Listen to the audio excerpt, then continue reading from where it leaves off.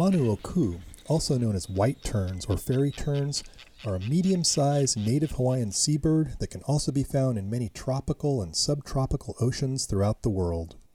They have black bills and their feathers are completely white, except for a black ring of feathers around their eyes, which makes their dark eyes look much bigger than they actually are. Like many other seabirds, they have long, narrow wings with pointed wingtips that allow them to effortlessly soar for hours or days over the ocean looking for food, which for them is primarily small fish and squid. Manuoku translates to bird of Ku, the god of war and prosperity in Hawaiian mythology. Seafarers and traditional Hawaiian navigators use Manuoku as one of the best indicators of land, as these birds typically fly out to forage on the ocean in the early morning and return by nightfall. Manuoku had become very rare by the middle of the last century in the main Hawaiian Islands, but their populations have grown from just over a few birds in the 1960s to about 2,500 today. These birds don't bother with building nests.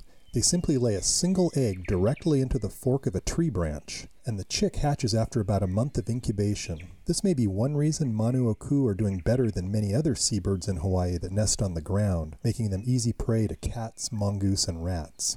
Interestingly, they have a special fondness for Honolulu, and they're one of the only native Hawaiian birds that can commonly be found soaring, nesting, and vocalizing in and around that city. In 2007, they were even named the official bird of Honolulu. So if you live in Honolulu and hear this outside your window,